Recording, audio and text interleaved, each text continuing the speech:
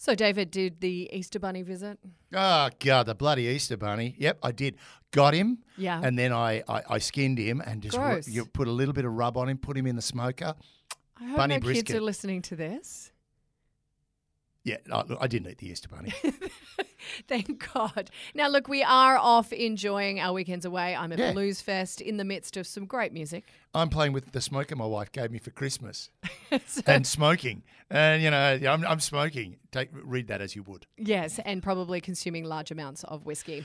Yeah. Oh, God, yeah. Oh, yes. So with the Commonwealth Games on the way in Victoria, and we also have the Queensland Olympics. That's about to Brisbane kick off as well. Olympics. And look, there's a Yep. lot of controversy around the Commonwealth Games in Victoria because Yes. it's regional Victoria. Oh, yeah. And we're How not- dare we? And we're not sure if we have the facilities, so that's going to come up quite a bit. Yeah, and we do have a lot of the people who have been together in Brisbane, and they're starting to plan the Olympics that are going to happen in a few years. So I think it's probably good that we bring back an old little bite size. Our old little bite size with an old friend of the podcast. Yeah, well, your old friend. Yeah, old Ferg. Ferg, we love Ferg. Ferg, who has worked on many Olympics, many Yes. Commonwealth Games. He knows how it all works. So let's have a listen to some of the stories about the Sydney Olympics and others that he's been to. Yes, from a security perspective, with someone who actually knows what they're talking about.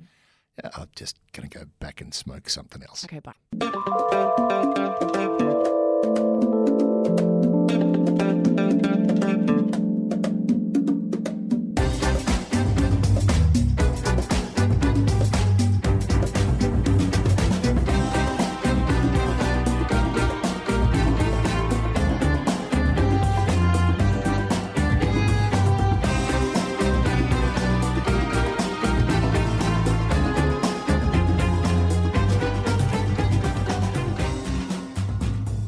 So, welcome back to some snackable bites of I Spied. I spied light. Now, I Spied Light, I like that. Thank you. Now, remember your mate Ferg? Yes. He was such a treat. He's a fabulous guy to talk to. Yeah, and he had so much content that, we thought we'd save a little bit where he talks about the Olympics because I found this really fascinating. Oh, it was brilliant. It was really, really good Yeah. stuff. So he's just going to lead us into how he got the job doing security for the Sydney Olympics. Amazing to think that a guy who was a bouncer went all the way to the top of the world. He wasn't a bouncer. He wasn't a bouncer.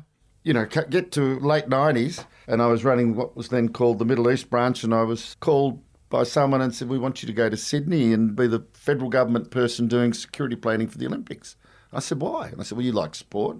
I said, Perfect qualification. yeah, I like sport. But Yeah.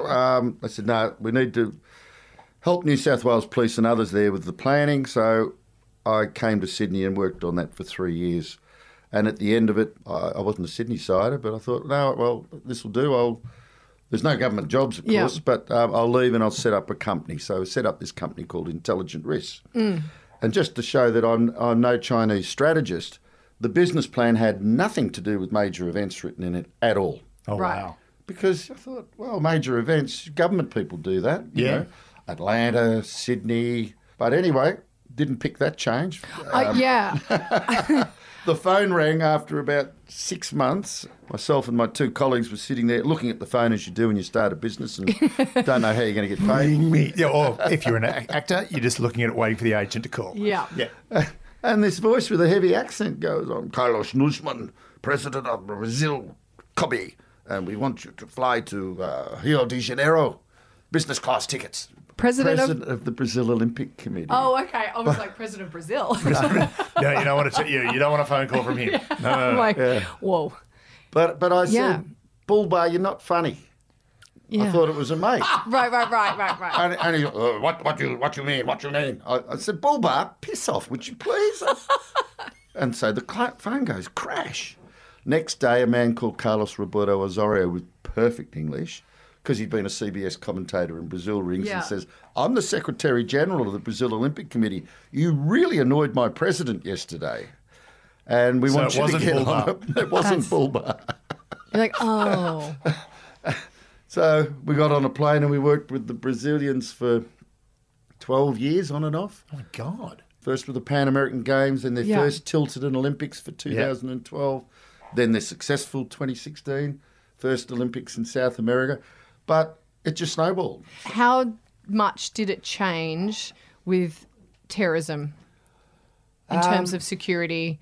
Because we saw, at the Atlanta, it was Atlanta where they had the the pipe bomb. bombing in the park. Yeah. Did that kind of fully change the way you approached security? When I took on the Sydney job, the number one risk to the Olympics in Sydney was terrorists. Yeah. We had intelligence coming at us that was credible, that there were plots to attack Really? the games. Do we know from where? Yeah, Hambali, the number two, the head of the operational Shura in Al-Qaeda, Wow. who was also on the Shura for Jamar Islamiyah, Yep. and he was hiding out in Bangkok at the time. He directed people to reconnoitre Sydney for attacks. Gee, I hope they weren't targeting Bondi because that's where I was working. I had a Bondi volleyball. I had a very important job at the volleyball. What a great venue. So much fun. I was the courtside announcer. I was the basically on-sand idiot. You got to look at half-naked chicks play volleyball. Not just look at them. I got to stand about 5-6 feet. I actually played one match. One match was cancelled because one of the Mexican players twisted his ankle. Yeah. And basically the two American players that were on the court went, "We want to play." And they turned around to the two American commentators who were both ex-volleyball players Really? from Atlanta. Great. And went, "You've got kit. We know you've got it. Get down on the sand." And two of us went, we'll play your warm-up game. And it was the only time in the entire history of the Olympics that a ladder was taken out onto the beach volleyball court.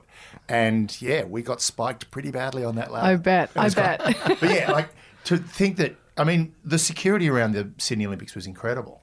But also what was really amazing about it was almost invisible.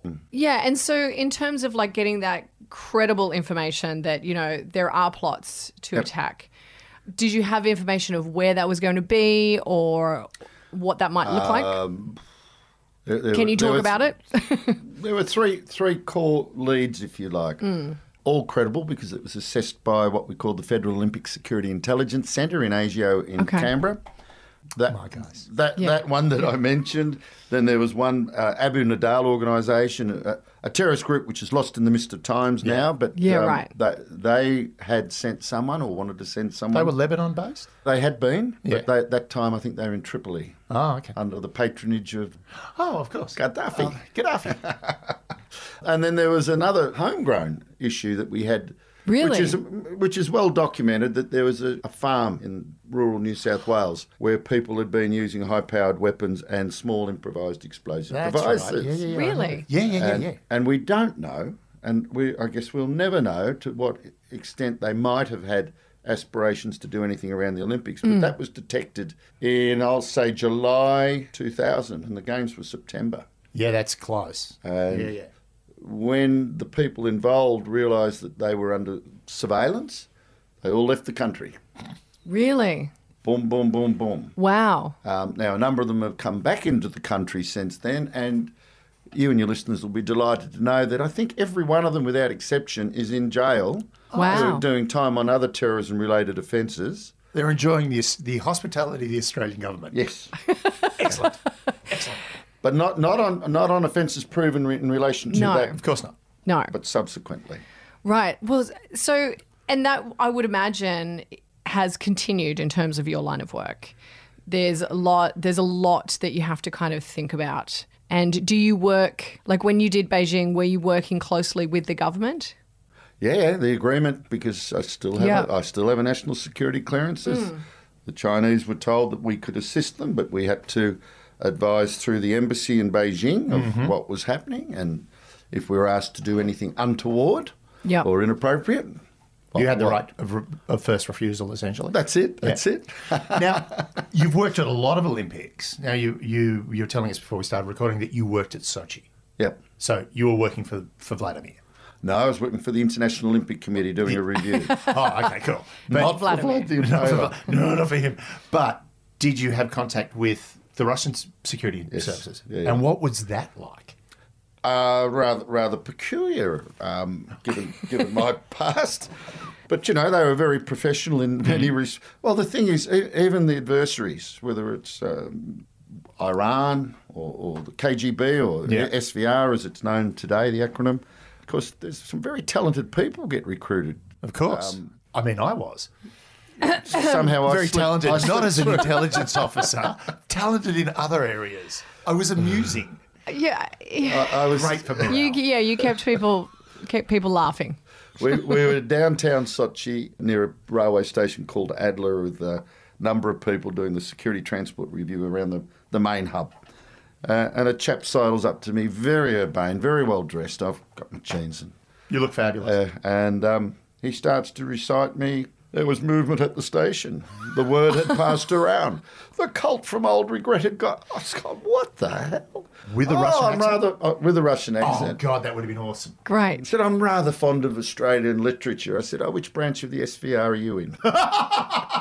Okay, that is... I don't get He it. was a Russian intelligence officer. I'm interested in Australian literature. No one in Russia would be. Sorry, so that was a little like intelligence humour. Sorry, I missed it. Sorry. That was just a little nudge, hey? Hey, nudge, nudge, wink, wink. Say no more. And Well, what- I and- think- at station for word that passed around. That the cult from all the regret that got away. If I'd been smarter, I could have quoted Boris Pasternak or something, but I didn't know any. So Throw a bit of Dostoevsky back in his face. Hey, what you going to do? So that would have been interesting from a security perspective. yeah. And did people fully trust you? Like, you know, for Sochi, were they like I mean, places like, you know, like that, similar to China, quite insular, not a massive trust with the Western world. Well, some people in these agencies don't trust anybody, Right, not even their best friends. not even their relatives. Yeah. So, you know, I can say that I haven't been working in government for 20 years in some parts of the world, and they just go, oh, yeah, sure. They don't believe Yeah, it. David says that as well. Yeah, Sure. sure. Yeah. David's it's one big ruse. David's Totally. still in ASIO. I am an absolute spy master. Deep cover. Yeah. Deep cover. So deep. So deep you just don't know. So deep, I'm drowning right now. Mariana Trench, nothing on it. James Cameron is actually going to sink to the depth that I am at, and I'm currently working at. Okay. I love ending an ep when we make fun of you. Yes, well, that is my point. I'm just here to be made fun of. But again, Ferg. I know. The brain on Ferg just blows my mind. I mean, anything in comparison to you blows your mind. Yeah, pretty much everything blows my mind. There's not a lot of mind to blow. No.